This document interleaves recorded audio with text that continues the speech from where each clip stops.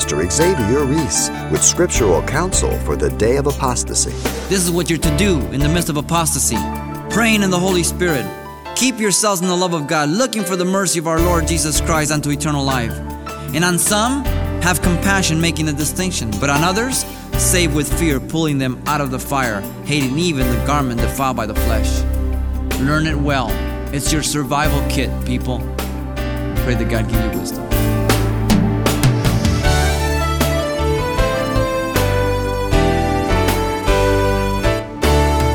Welcome to Simple Truths, the daily half-hour study of God's Word with Xavier Reese, Senior Pastor of Calvary Chapel of Pasadena, California. Coming from the pulpit, it's hardly unexpected to hear a plea renouncing the evils of a culture inundated in pornography, abortion, crime, and homosexuality. Interestingly, though, from his New Testament epistle, we learn that Jude's culture was awash with these same vices. But he doesn't bash the libertines of his world. Rather, his concern is within the church. The object of his focus was sadly on the Christian community. The simple truth is, says Pastor Xavier, Jude's concerns continue to remain valid among the churchgoers of our day. Let's join him now, continuing an introduction to a verse-by-verse study series of the book of Jude. The epistle of Jude is arranged in triplets. There's about 10 or 12 triplets that we find through this epistle. Let me give you an example of that. Just in verse 1, you find Jude, servant, brother. 3 identities he gives himself. Then he says, called, beloved, preserved. Identifications to the believer. Then he says, mercy, peace, love. With the greeting. In verse 5 through 7, you have Israel as an example of God's judgment. You have angels who left their first estate. You have Sodom and Gomorrah. In verse 11, you have Cain, Balaam, Korah. Cain, hatred. Balaam, greed. Korah, envy and jealousy. And you find these triplets throughout the epistle of Jude. Now, the date of the epistle of Jude is hard to know. Scholars put it somewhere between 68 AD and even as far up as 80. There are some who have mentioned 90. We don't know. A lot of the argument that you get for dates and for places and all that, it's, man's conjecture and all that, and who cares? Where he wrote it, we don't know from where. To who he wrote it, we don't know. And so often the book of Jude is called a Catholic epistle. It's to the church at large. Others believe that it was a very specific group, but the only problem with that is it doesn't mention it in the epistle, so therefore we can't say that. But again, these things are irrelevant. The important thing is, what did he say? What is it that the Bible says? That's what we want to get to. How does it affect me? How does it apply to me? What is that to do to me? How is that to affect my life? That's the bottom line, people. Not knowledge, not information, but transformation. That's the bottom line. Now, the theme of the epistle is given in verses 3 and 4, where he says, Beloved, while I was very diligent to write to you concerning our common salvation, I found it necessary to write to you, exhorting, so it's an exhortation, exhorting you to contend earnestly for the faith which was once delivered to the saints. For certain men have kept it unnoticed, who long ago were marked out for the condemnation, ungodly men, who turn the grace of our God into licentiousness and deny the only Lord God and our Lord Jesus Christ. The theme is to contend for the faith on the positive note. It is to fight the good fight of faith. It is to stand up against those who oppose, who contaminate, who delude, who pollute, who do injustice and violence to the Scriptures. That's the responsibility of every believer in Jesus Christ. On the negative note is verse 4. Apostates had infiltrated the church. He gives us 2 things to identify basically their attack. We don't know what group it was. Some have tried to tie it with the Gnostics because it follows also sort of something like 1 John, but we don't know. But he gives us two elements that help us to know where they're coming from. The first one is ungodly men who turn the grace of God into licentiousness. They were men who were taking the doctrine of grace and saying, well, I'm saved, I'm under grace, and I can do whatever I want. Now, I hope you know what the scriptures declare about such belief, such practice. 1 John says, if you say you walk in the light or you're in the light and you walk in darkness, you lie and don't have the truth. Light and darkness cannot be one. And so any person who declares to be a Christian, having embraced grace, and continues to live in an open lifestyle of sin, and says that grace is sufficient, know one thing: they are not born again. Paul says in Romans 6, shall we continue in sin that grace may abound? Perish the thought. God forbid. How should we that are dead to sin live any longer therein? I don't know about you, but God messed my life up when I was 23 for the good. But I know it was totally rearranged. And I really wasn't that good of a guy. But I can see my life completely change. There was a junction in my life where, man, there was just devastated. The Lord ministered to my heart and I saw truth for the first time. I saw reality for what it really was, and I have never, ever been the same. Now I'm the same creep that I was when I was 23. Just as sinful in my sin nature, with the same capacities, but day by day, by the grace of God, I've been refined and continue to be refined. I'm not perfect, and neither are you. But my habitual walk is in the light. And when I use grace, it's because of my weakness or because I stumble. But not because I feel that it doesn't make any difference what I do and I can just abuse grace. Never. Such a doctrine does not exist in the gospel of Jesus Christ. The second element is that they were denying the only Lord God, our Lord Jesus Christ. Isn't it interesting that they wanted to embrace the grace that was preached by Christ and by lifestyle deny it, and then publicly deny the Lord and Godship of Christ? It doesn't make sense. But it goes to show you how blind people are. Not only those who lead, but those who follow. To you and myself, if you're grounded, it doesn't make any scriptural sense. And yet, there will be people in church that will live like that. And they will hear the very same gospel you hear tonight.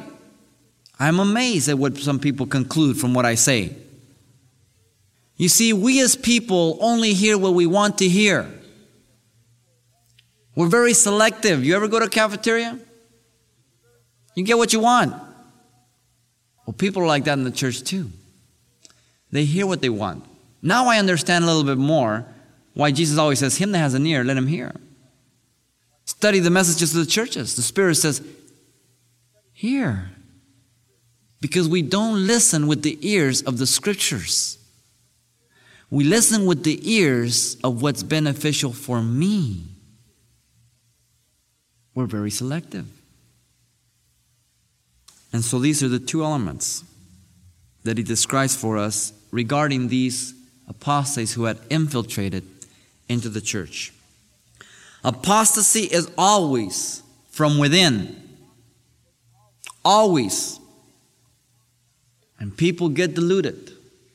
I am amazed. One of the most tragic and hurtful things that I experienced as a pastor is when people within the body start murmuring and complaining and finding some disgruntled differences, and they're not very comfortable here any longer or at any other church.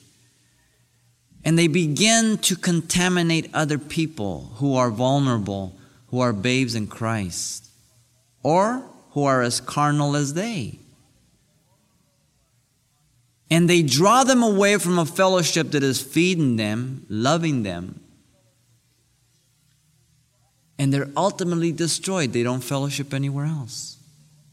I know you will find it hard to believe me, but please believe me. Most people that leave a church don't go to another church. They just flake out. Or they just church hop without any commitment. They're much like the marriages today. You get tired of your wife, hey, divorce her, get another one. Christians do that all the time. You won't let me be some in the ministry, huh? I'll pick up my toys and go somewhere else. No commitment. No integrity. And they always say, well, God is leading me out. I am always amazed of how sensitive our ears are at discerning God's voice to lead us out, but never to lead us into anything. Which allows me to believe that we don't discern God's voice at all. We just say we do. But see, we have to dress our carnality with something that sounds spiritual. There are many parallel passages. Let me just touch on a few to kind of back up the theme of apostasy in the last days. Turn with me to the Gospel of Luke, if you will, in chapter 18. Our Lord and Savior Jesus Christ is talking here. And if you remember being with us when we went through the Gospel of Luke, it's been a while now. A tremendous gospel. I would encourage you to read it, know it. In chapter 18 of Luke, you remember that Jesus had been speaking about His soon return and the different signs that were going to take place and how the days were going to be. That's chapter 17. And after that, He went into chapter 18 and He spoke a parable unto them that men always ought to pray and not lose heart. But this parable must be interpreted in the midst of chapter 17, in the context of the soon return of Jesus Christ. And the more specific context is to avenge His wrath against the ungodly. Because the parable that He gives, if you're familiar with it, it's that widow that continues to bug this judge for justice. He finally gives in, though he didn't fear God or man. And the application is in verse 6. Then the Lord says, hear what the unjust judge said. And shall God not avenge His own elect, who cry out day and night to Him, though He bear long with them? You see, the context is chapter 17. In the soon return of Christ, times will get so bad that even the people of God will give up that God is going to avenge Himself. And Jesus says, you shouldn't be fainting. You should be praying and trusting and knowing that I will avenge you and pour out my wrath on the ungodly. If an unjust judge does it, how much more the judge of all the earth? Now, usually this parable is taught on something completely different. You have to interpret it in the light of chapter 17. That is the context. Now look at verse 8. I tell you that He will avenge them speedily. Nevertheless, when the Son of Man comes, will He really find faith on the earth? It is a rhetorical question. The answer is obvious. No. Did He not say to His disciples, my little flock? And so, according to the words of Jesus, there will be a great apostasy. There are many other scriptures we can look at as far as Jesus is concerned, but that will suffice. And I think that Jude hits it right on the head. And I think that we are in there. 2 Thessalonians chapter 2. You have all the T's together. 1 Thessalonians, 2 Thessalonians, then the Timothys, then the Titus. 2 Thessalonians chapter 2, verse 3 and 4. Paul is writing to the Thessalonians. Somebody had written a letter. Somebody had prophesied. Somebody had been spreading rumors that the tribulation period had already begun. and they were now in the midst of it. And the Thessalonians knew that Paul told them that they would not go through it, and they were sort of perplexed and confused. And so Paul, let me back up to verse 1. Now, brethren, concerning the coming of our Lord Jesus Christ, and listen to this, and our gathering together to him. That's the rapture. That's not the second coming. Jesus will come back for his saints, but Jesus will come back to the earth with his saints. There's a big difference. He says, in our gathering together him, we ask you not to be soon shaken in mind or troubled, either by spirit, somebody probably said, thus saith the Lord, and prophesied, or by word, or by letter, as if from us, as though the day of Christ had come. Somebody had signed Paul's name or one of the apostles and sent the letter off. It was false. He says, let no one deceive you by any means, for that day will not come. What day? The tribulation day, the day of wrath. They thought they were in it. Unless the apostasia, same word, comes first, and the man of sin be revealed, the son of perdition. He goes on to speak how he'll exalt himself above all that says and calls himself God in the temple of God. A great apostasy will take place first, prior to the appearing of the Antichrist and the beginning of the tribulation and great tribulation.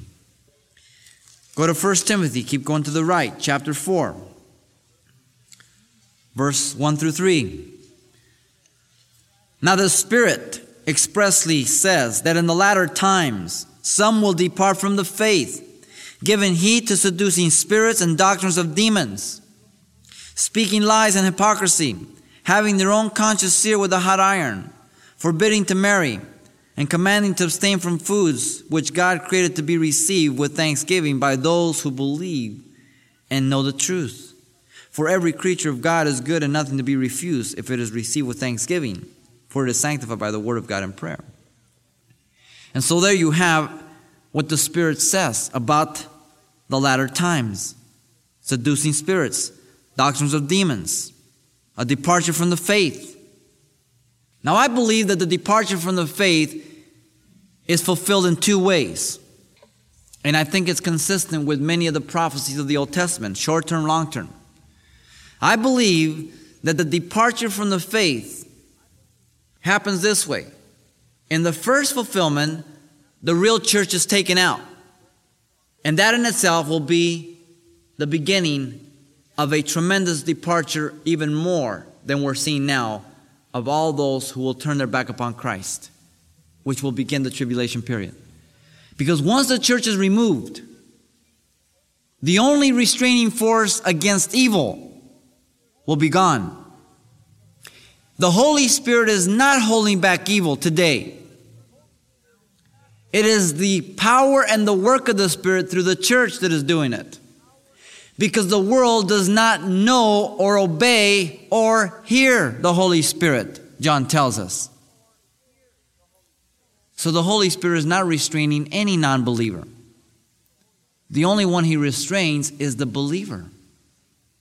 And through the corporate body of Christ, the testimony of restraint to the evil system of the world. And so the apostasy, I believe, will be fulfilled two ways. We will be violently removed, and they will violently turn their back upon Christ. I believe it's twofold. And so Paul exhorts Timothy here. 2 Timothy, one more book to the right, chapter 3, verse 1 through 5. But know this, that in the last days perilous times will come. For men will be lovers of themselves, lovers of money, boasters, proud, blasphemers, disobedient to parents, unthankful, unholy, unloving, unforgiving, slanderers, without self-control, brutal, despisers of good, traitors, headstrong, haughty, lovers of pleasure rather than lovers of God, having a form of godliness but denying the power thereof, and from such people turn away. Could be reading the LA Times. Interesting, we see these characteristics today. Tremendously. You remember the book of Acts chapter 20 when Paul told the Ephesian elders, there's some of you I've spent 3 years with, and out of the very midst of you, some of you will raise up disciples unto yourself. They'll teach wrong doctrine. Jesus says that they would come in as wolves in sheep's clothing, Matthew 7:15. But they're not of the Lord. They infiltrate the body of Christ. 2 Sundays ago, we spoke on testing the spirits in 1 John 4:1. Test every spirit, for there are many spirits that have gone out into the world, but not every spirit that has gone into the world confesses that Jesus Christ has come in the flesh or is coming. You see, the test is, what do they say about Jesus? That has to be the test.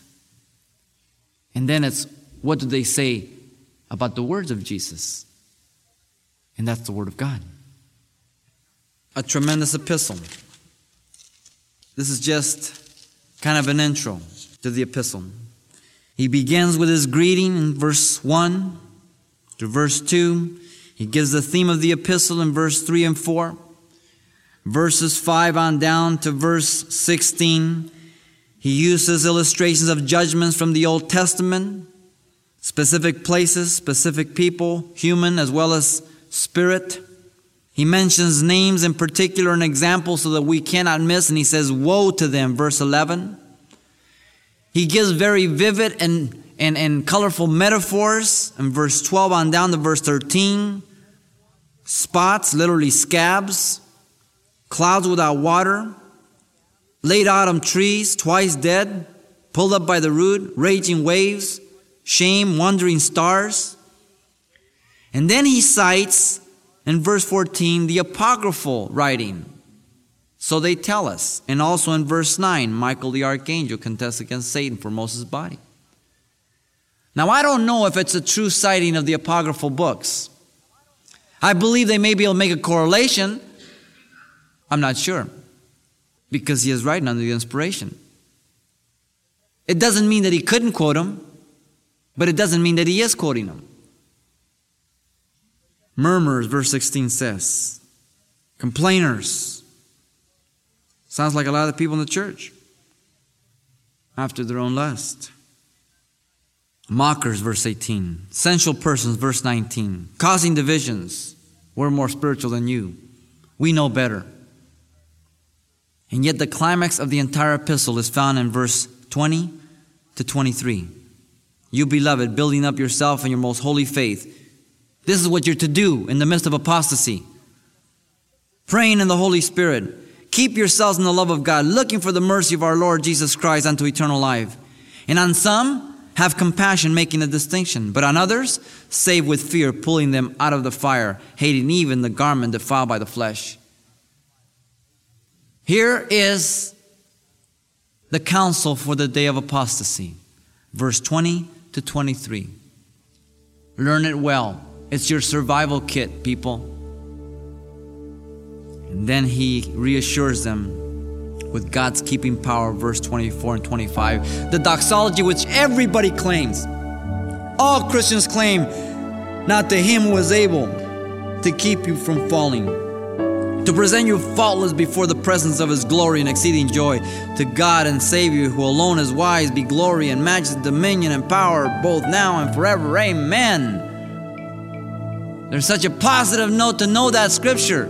But how about when Jude says that you're to be pulling people out of the fire, making compassion on others? You see what I mean? How we're very selective? I think we're going to have fun in the book of Jude. I pray that God give you wisdom. Pastor Xavier Reese brings his overview of the Epistle of Jude to a close with an optimistic outlook over apparent apostasy Scripture commands the church to be aware and vigilant of. And this message, titled Introduction to Jude, is available on CD upon request for just $4. Having your own copy allows you to review the study again at your own pace. Plus, we'll be able to include everything Pastor Xavier shared the last time we were together as well. So once again, the title to ask for is Introduction to Jude. Or simply mention today's date when you write Simple Truths. 2200 East Colorado Boulevard, Pasadena, California, 91107. Or to make your request by phone, call 800-926-1485. Again, that's 800-926-1485. Or the address once again is Simple Truths, 2200 East Colorado Boulevard, Pasadena, California, 91107.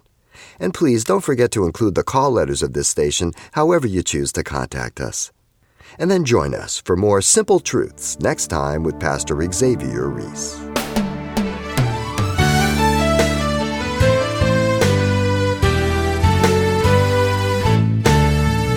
Simple Truths with Pastor Xavier Reese, a daily half-hour broadcast, is a radio ministry of Calvary Chapel of Pasadena, California. www.calvarychapelpasadena.com.